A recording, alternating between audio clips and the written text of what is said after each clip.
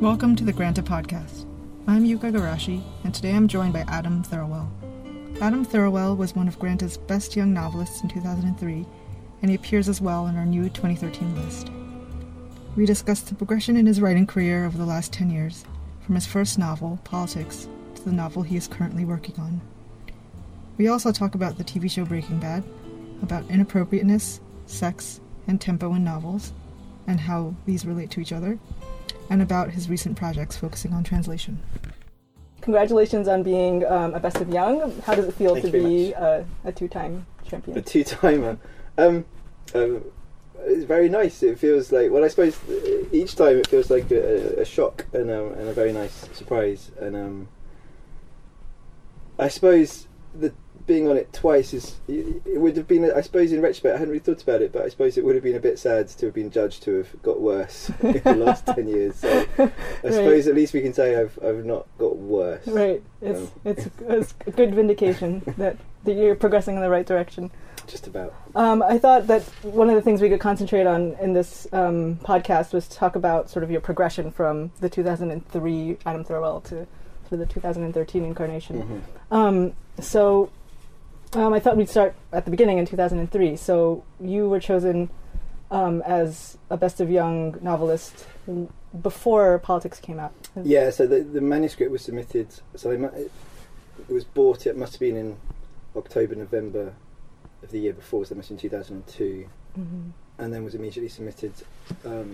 So that was what, so it then took about, I don't think it came out until about August 2003, so there was a long hiatus where I wasn't allowed to do anything, so I was kind of slightly trapped. And so this first book, Politics, that you wrote, it's called Politics, but it's about a threesome, among other things. Not at all a contradiction. Well, one of the things I wanted to ask you was that, essentially it's about these three characters. It's not just about a threesome, it's about these three characters who sort of misunderstand each other in various ways, in sort of complicated ways, and it's obviously also a really deeply philosophical book about relationships. But one of the contentions it makes is that politics is not about history or about what happens to states, but it also has to do with just how humans relate to each other.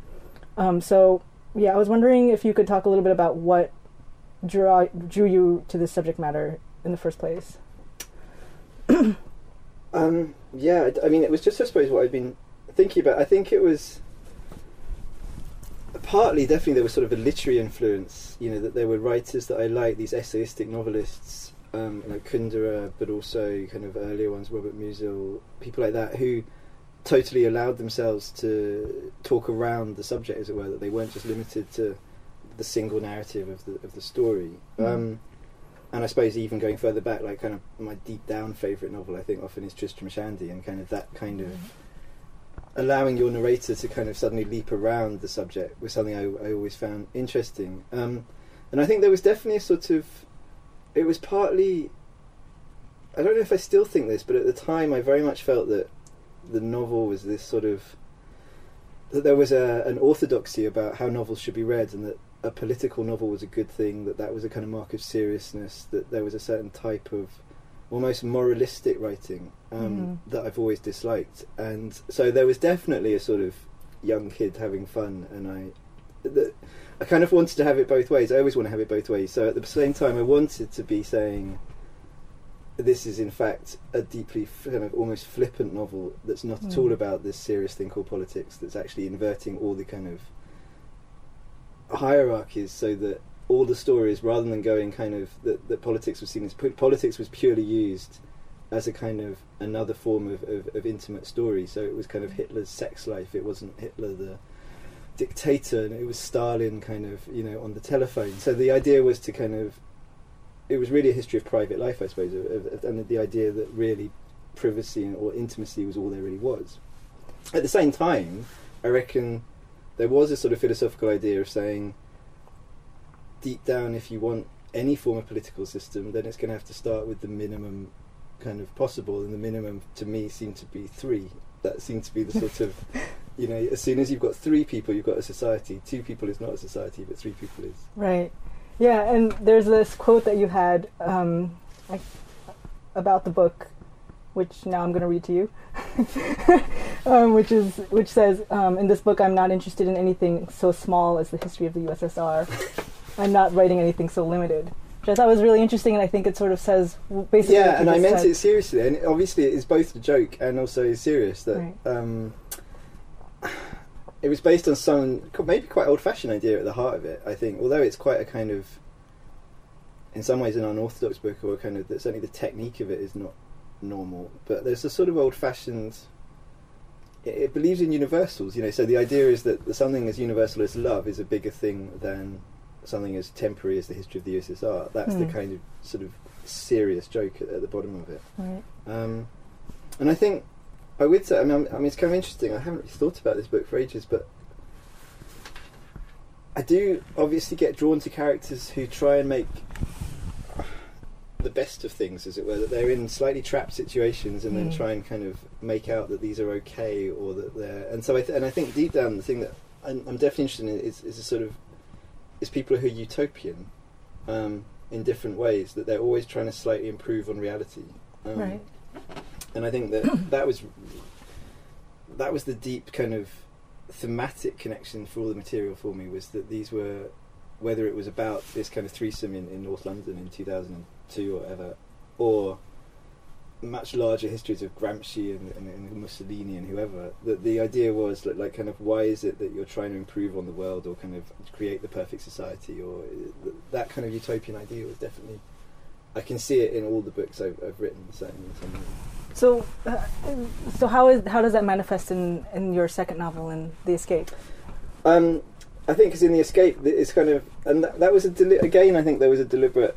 I'd sort of started far younger than I should have done, that I think I was quite liking the idea of. So the protagonist of The Escape is very old, or not very old, but he's like in his 70s, and so I think that was quite a deliberately counterintuitive thing to do. That I wanted to kind of leap outside what I sort of felt I was meant to then be writing about. But but in the same way, he's actually quite similar to my kind of, more youthful characters. In fact, I think he's one of the most, in one sense, useful of all of them, because he's utterly refusing anything to do with the normal rules of life, as it were. So either of kind of what constitutes maturity, or what constitutes aging, what constitutes kind of the serious, is for him a problem. And so therefore he's kind of, the comedy of that book was this character who is trying to sort of almost escape. So I think the point of the title was that he was trying to escape not only the bounds of kind of ordinary life, but in a slightly metafictional way. He was trying to escape the kind of bounds of the novel or the narrator. So basically, I think he's utopian too. He's trying to kind of exist in some place that can't exist. Right, and well, he also, to me, I think, was trying to escape history as well. Yeah, definitely, and I think that it's interesting. I think those two books, I can see that there are similar, that in both ways, in different ways, they're sort of trying to like eat up as much kind of world history as possible, and yet relate it to a very... But in some ways to almost subsume it. Yeah, it exactly. Like, to sort of subsume it and then kind of invert it, so that suddenly what was meant to be important just becomes backstory, and then so that kind of reversal of foreground and background or something like that. I think that's definitely very important to that novel. Do you feel like you're often writing... let me see how to put this. Are you often aware, or were you aware at the time that you were writing these two novels, of what you were supposed to write? Because that was something that you said in both cases. You're like, I was supposed to write about politics, or I was supposed to write these youthful characters, and I wanted to... No, because, I mean, well, yes, no. I mean, I think probably more than... No, in the sense that you only write what you want to write, but I also think I do have a kind of glee in trying to... There's a way in which the more you become yourself, then the more you know that there is... that you might not be agreeing with the kind of normal reader, or the normal kind of... that. I think it's important to be trying to do things new, basically. So, so I don't think... So, no, it doesn't come that you're sitting there trying to work out what will kind of be different, but I think certainly if it's working, it might well end up being different. Maybe you're sort of impulse as a writer is similar to what you've given your characters, because you said that your characters are trying to improve or to do something, things that are difficult. I'm hopelessly naive. I don't know. There's also something more kind of, I think, kind of naughty about it. I mean, one of my favourite quotes of Roth is one of his essays where he talks about, it might be one of the interviews, he says something about, he's asked whether he imagines the kind of, what reader does he imagine, and he just says, this is a ridiculous question. But I do sometimes imagine the anti-Roth reader, who's hating this, and there's that kind of glee in just pure kind of individuality. I do quite like that. And I think it's in some ways probably healthier than always being concerned with pleasing your audience or delivering what you think they would like. There's a terrible insult here. What do you? Yeah, I think, but basically, I think when you're writing, you're not thinking about that at all. You're kind of lost in the material if it's working, and so most of it, I think, is you're much more trying to work out how you've got into this situation and then how you're going to get out of it, kind of, but on a really minute level. I don't so wider thoughts about how it's going to be read, or I don't think that really. I mean, there's a reader in the sense of you have to construct it as a thing that is going to be read sequentially in one order, and so there's a reader in that sense of. A kind of, but those are kind of, that's a technical thing about how you're going to regulate, the flow of information, how you're going to regulate the shocks, kind of what surprises, so there's nothing to do with a real reader, as it were. That's a purely, I don't know, it's a reader constructed by the literal fact that this thing happens in one order, and that's much more of a technical problem, which I still definitely find, that seems to me to be the real interest of writing for me, is like kind of what works in certain terms of kind of what can you say, what can you not say, what gives things away too quickly. I still feel I haven't solved that at all. Right, so just thinking about the reader's attention and the reader's sort of reception of the plot and sort of the basics. I think I really hate plot. I wish plot, in my ideal novel, would have absolutely no plot, and then as soon as I vaguely write something like that, I get into, or read something, I get too bored as well, that there's a kind of but certainly I think there's something about plot that really troubles me. That's interesting, because I feel like, well, we'll talk about this later, but I feel as if you're taking sort of a different approach to plot in your later novels, or sort of in the one that you just that's going to be in Granta. It seems to me that it's it seems, but in what way? You can answer your question. Well, I just feel like I guess it seems to me to be more plot heavy, or to be less what's the word? I guess skeptical of plot. I thought it was very suspenseful. Yeah, and I think this worries me intensely. Like, kind of, and I think it's interesting if we slightly skip ahead. Then, this story, it's I think it's going to end up as possibly the opening chapter of a novel. I've been really unsure of it, but I kind of wrote it. And what it is basically the story of a boy who wakes up, not in his kind of bedroom with his wife, but with another girl next to him in some kind of motel room, and then things gradually escalate to a worse and worse situation. And there, I think there was some kind of thought I had. I was interested in, I'm always interested in problems of almost farce and kind of bad timing, and I think one of the things I was just interested there was thinking, what would it be like for someone where they do something slightly bad, but normally they would basically be able to get away with this, but in fact so many extra circumstances then kind of that happen that suddenly they're in now a kind of major crisis that's actually gone way beyond just whether the problem of having been unfaithful or something. And so it was about, again, I suppose, enjoying the idea of trapping a character. And then I think what happened was that I did have a huge amount of fun writing it, and in realising that each time I think it was interesting in writing it that each time my instinct would be to do some kind of flourish or move away or kind of some little spiral around the story, it just didn't work, and so I had to stay with this thing until it was kind of basically over, and that both was really exciting, I think, to write, because I'd never really done anything yeah, it's true, I don't tend to want to be so I don't know, kind of organised by a plot, sort of, kind of against my will like that. And at the same time, I found it quite exciting because it was precisely because it wasn't what I was used to.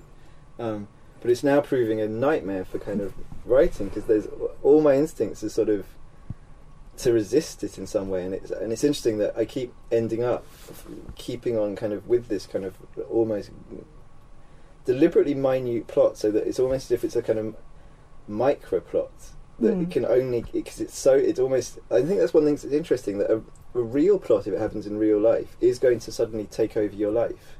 And it's one of the things I think I slightly dislike in some of the TV serials, actually, that I still love, where often so many traumatic events occur to characters, and yet they kind of cope amazingly well, right? And are just dealing with that, and then they're forgotten. So that there are events that, if we both of us are admirers of Breaking Bad, and it did occur to me, like, I was thinking, if you just take the wife character, like, she has a lot to process. Yeah, and that she's just being a normal human, but right. Like, if you've got a husband with kind of, lung cancer, you've got, like, there are just too many things. Like, each individual thing would be the thing that would determine someone's life for years. But in fact, they have to kind of, but the speed of a serial is kind of is too quick, basically. And even Breaking Bad, I love because I think it's one of the slower ones that it does try and linger more on kind of, well, actually, you can't just buy a gun, as it were. This takes time and effort, and it's almost the thing that sort of connects, I think, the way that you write in this piece and Breaking Bad is just how clumsy everything is a little bit, and that makes it have this sort of ultra realism that it's actually. And I think that was the thing that I found the comedy for me, or the interest was, because often the interest for me is a comic interest, was the amateurishness that most of the time we're not in situations that we've been prepared for, or maybe actually I'd want to change that entirely around and say most of the time we are, because we keep deliberately in the kind of one room that we know about, or the kind of, and it's very unusual, in fact, for suddenly something to occur where we're not in control. But when it does occur, then you have no preparation, and so so in this scene I'd written, definitely I enjoyed the idea of this boy who considered himself an utterly sweet boy, faced with the possibility that, certainly to the outside world, he looked now rather terrible, and kind of how both he was going to process that himself internally, but also just what he was going to do practically to get out of the situation. Yeah, and the thing that's really also great about this book, which I guess we've now completely skipped ahead, and now we're going to talk about this piece, is that he's insists so often that he's basically a good person, that after a while you start to sort of question that. You're like, well, like, why do you have to insist so much that you're a good person? And so I would be playing with that idea, sort of this person whose idea of himself might be not in keeping with reality. Definitely. And I think partly because I just think it's, I think partly because I think that's normal. I think most people, it's very rare, I reckon, for people to do something so bad that it finally makes them think, maybe genuinely I did something kind of, like, that was actually wrong, and I kind of, that was part of my personality in some terrible way. I think those kind of moments are quite rare. So there was that, but I think also there was a sense of that the inner and the outer. It was like, I think what I'm really interested in this is trying to find some way of exploring the difference between an inner and an outer state, as it were. That there was this bit, and it's true that and this makes it sound much more abstract than it obviously is, but there was this bit in Kierkegaard I was loving where he was talking about you would literally not know who the knight of faith was. It might be kind of that tax collector over there. It might be like you will never know that who the kind of, and it's like that kind of, I've always loved that Jewish myth that they're always the 36 kind of just men. It's just no one ever knows who they are, but they're there. And so I kind of wanted this kind of problem of, well, why should an external, so as it were cinematically, if all you could see was the external of this scene, it would look pretty dire for poor Edison Lowe. Yeah. And yet he's kind of trying to say, well, actually there are very many good reasons for why this is happening, and not all of them are bad, and kind of. So I don't know. I think at the moment I'm prepared to buy his line that he is quite. Or I think people who think they're good also they're terribly corrupting. My idea is that this is a very corrupting narrator. That's what I wanted to create. Is sort of. Hopefully, if it works, this book, it will create this little machine where the reader, like, you enter this kind of dark room and emerge suddenly, like, kind of slightly corrupted. that's my aim, is to corrupt my reader with this book. Well, it's also one of the things about this book is that I think it's one of the first times you're using first person in this way. In your earlier novels, it's always been me. Yeah. Yeah, it's always this been is you. also why I felt such a. I don't like it. I don't like that I can't egotistically butt in and comment and. Yeah, and that's. But I've actually really enjoyed. That's another thing that kind of. So definitely, this does feel like a slightly different type of novel. To what I did before, certainly. I do think that there is kind of a line between your novella Kapow and what you're doing now. They're both about people sort of who are thrust into sort of ordinary people thrust into extraordinary circumstances. There's a certain level of concerns with similar territory. So I do feel like you've been working towards this in some ways. Do you feel like that? Yeah, I don't know. I mean, Kapow is still written as me. The narrator is still. I mean, it's never me, but this kind of fake first person that I've had a lot of fun with in the last decade. Definitely, a little bit more outward looking, though. Yeah, I can see that. I think the first two were very much basically about sex lies, as it were, and the Kapow. I mean, I suppose I don't know. It's difficult to think about this as if I'm kind of a reader. I'm trying to think. Like, kind of, there is a way in which you could argue it's kind of politics the other way round, where kind of it still seems to me quite.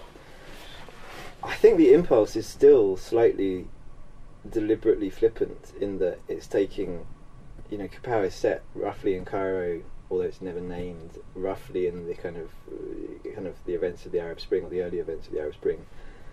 And then again, deliberately, the main plots though are not really political, but are amatory in some way. They're kind of, there's something to do with sort of sex lies in some way, but it's true. But politics does play. It's taken more seriously, certainly, both by the narrator.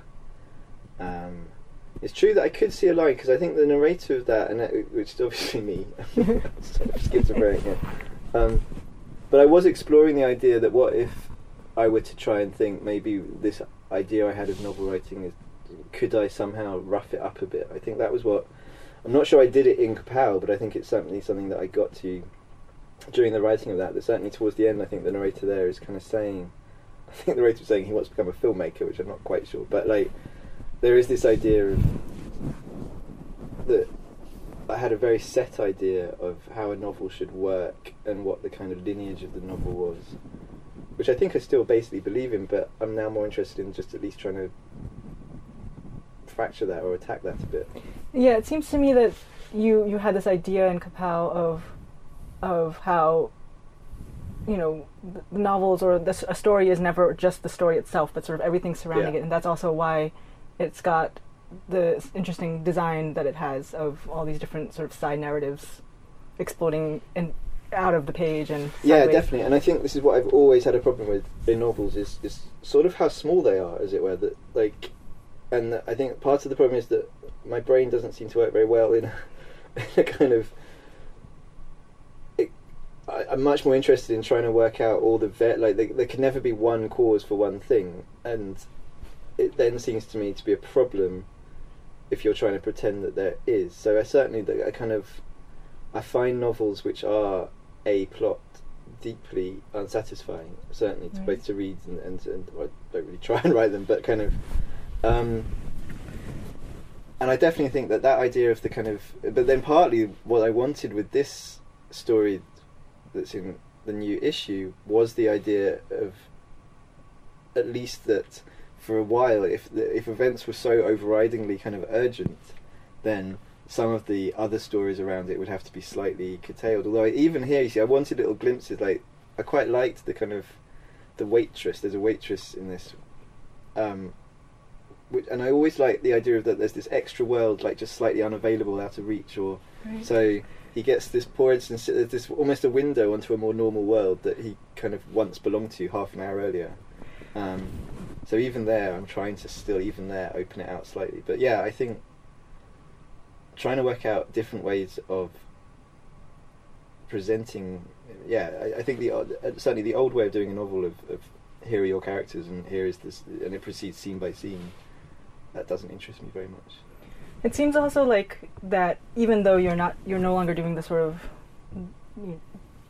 visual representation of it. There's a still in this new work an attention, actually a focus on attention, or just like what sort of gets your attention. And the thing that's also really interesting about the new work is that the main character Edison is having this horrible thing happen to him, but he's also thinking about the most ordinary things, or he's having these completely random thoughts. And I thought that was also really well done in Kapow, when there's a character who's like, yeah, and then, I had this memory of her, but this memory of her also included a pigeon in the background. And that's exactly, I feel, very realistic, and that's exactly how attention really works. And so I wonder if you're sort of conscious about the idea of people's attention and people's divided attentions.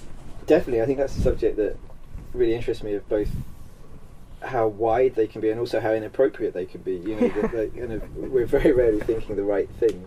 And it seems to me that happens so much, and it's almost such a known fact of life that everyone ignores it. But it seems to me a kind of and maybe it troubles me in some way. Definitely, that that you might be really needing the loo while you're having a very important conversation, or I don't know. Just that I think certainly I'm always amazed by kind of almost the depths of other people's lives. I think there's something very infantile about me that kind of. That one of the things I think I find interesting about novel writing is precisely the kind of forcing. I think I'm sure in real life I'm a deeply unempathetic person, and that kind of there's a way of thinking that is purely novelistic, that is about realizing that every other character will have a kind of giant novel that could be written about them, even the most small kind of. And that I find that kind of problem of major minor characters, as it were, another kind of interesting technical thing. Like so. Alejandro Zambra, this writer I like, who is in the Best Young Spanish Novelists, has just written a very good novel, Ways of Going Home, which I've been writing about, and he actually has he has as kind of thematic is this problem of what's a secondary character and what's not. At what point you suddenly discover that you in fact were only a secondary character when you thought you were the major character in a story, and I think he's discovered a very nice way in this very short novel of kind of showing that, and that seems to be a really interesting area. Certainly, I've now completely lost my train of thought, which is entirely appropriate. Attention, yes. Yeah, we were talking about attention, so that actually makes a lot of sense. Yeah, those thought processes, and it's interesting to me because I think in many ways the earlier novels were the thought process of the writer, as it were, almost, but it was never that metafictional. I think I was interested in sort of creating a slightly more gruesome area where it was both me and not me, and so it was both. It wasn't some kind of high modernist or postmodernist, this is the figure of the writer who is writing the story. It was always something slightly more intimate than that, and I think that kind of intimacy is something I'm really interested in, of kind of an embarrassment almost, at how you can slightly create this area with fiction where it's slightly uncomfortable and not that nice, where there's a way in which you're saying things which I certainly have a problem with often with public readings, often because deliberately I'm trying to explore something in the narrative voice which evidently is inappropriate, and which is fine, and that it kind of works within this kind of abstract space of reading. But as soon as suddenly you're live in front of people kind of saying these things, I can get incredibly tense. What's an example? Has that ever happened where you're reading something and there's an example from ages ago, actually, with politics, going back to the beginning, where the narrator of that, who is I think possibly but what certainly has an exuberance to this narrator, and there's a kind of, it's describing what an early sex scene in the book, and then says something about how the next thing that's about to happen is going to be a blowjob, and then kind of suddenly steps outside the frame and starts talking to the reader, saying, you might think this is a good thing or a bad thing. Personally, I think it's a great thing. I'm rarely averse to a blowjob, and I thought this was a very funny line.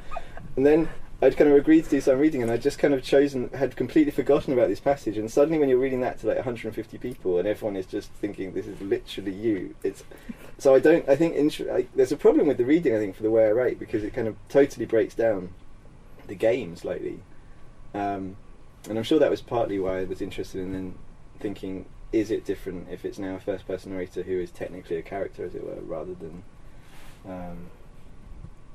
the writer? I was wondering if there's a reason why you wanted to make him Chinese. Kind of a random question, but I think that in Kapow you're sort of inhabiting, as a storyteller, this other this taxi driver who's obviously not, a Jewish British Londoner. But I wonder if that's sort of a way to help you to distance yourself in some ways in this sort of new... Yeah, so he's... I mean, it's true. I think I partly did. I don't know why it kind of just felt right. I just was having fun with it. I mean, it must be just because lots of my friends are British Chinese or something, so it's not lots, but like kind of certainly it's not like it's that strange. I went to a school where certainly white Protestants were the absolute minority. Like it was Chinese and Jewish and Hindu and like kind of that was kind of where I grew up. And so partly I think it probably was more of a process of I wanted to write about the suburbs actually, which is where I grew up, like the proper way out North London suburbs.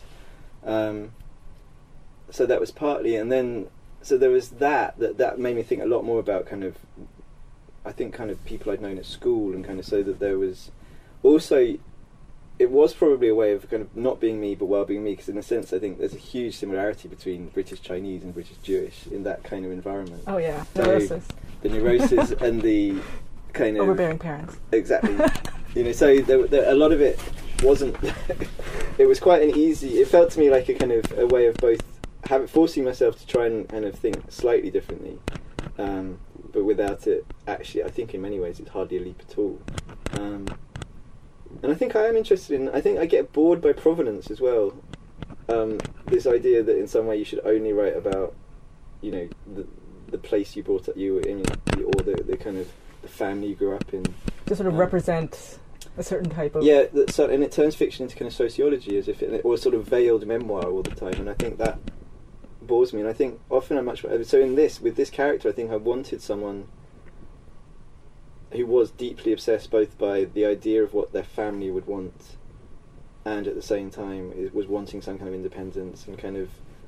and that was more important to me than actually, as it were, like, is this a faithful representation of British Chinese experience? Certainly, that I mean, one of the things I thought when I was reading it was that it sort of was incredibly representative of how I felt a lot of at least Asian American experience was. So I was actually really sort of impressed. So yeah, I mean, because I think it's going to turn out he's still living at home. So him and his wife are living at home with his parents in their kind of big house in the suburbs. That's going to be the kind of and it's partly, I think, I kind of wanted that for various reasons, and so maybe there was a kind of way in which I thought that was slightly more likely with British Chinese than British Jewish, like kind of. But yeah, I think it's more just the thoughts of. I think fiction should be allowed to do what it likes. Obviously there are boundaries. I mean, the other thing I find interesting is, on the one hand, I did want this to be a kind of description of sort of suburban life in some way.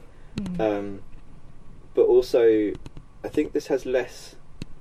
I think previously I've used a lot of quite realist markers as well, like brand names and kind of place names, and this was deliberately, or maybe not deliberately, like I kind of felt unconsciously deliberately, was kept slightly barer.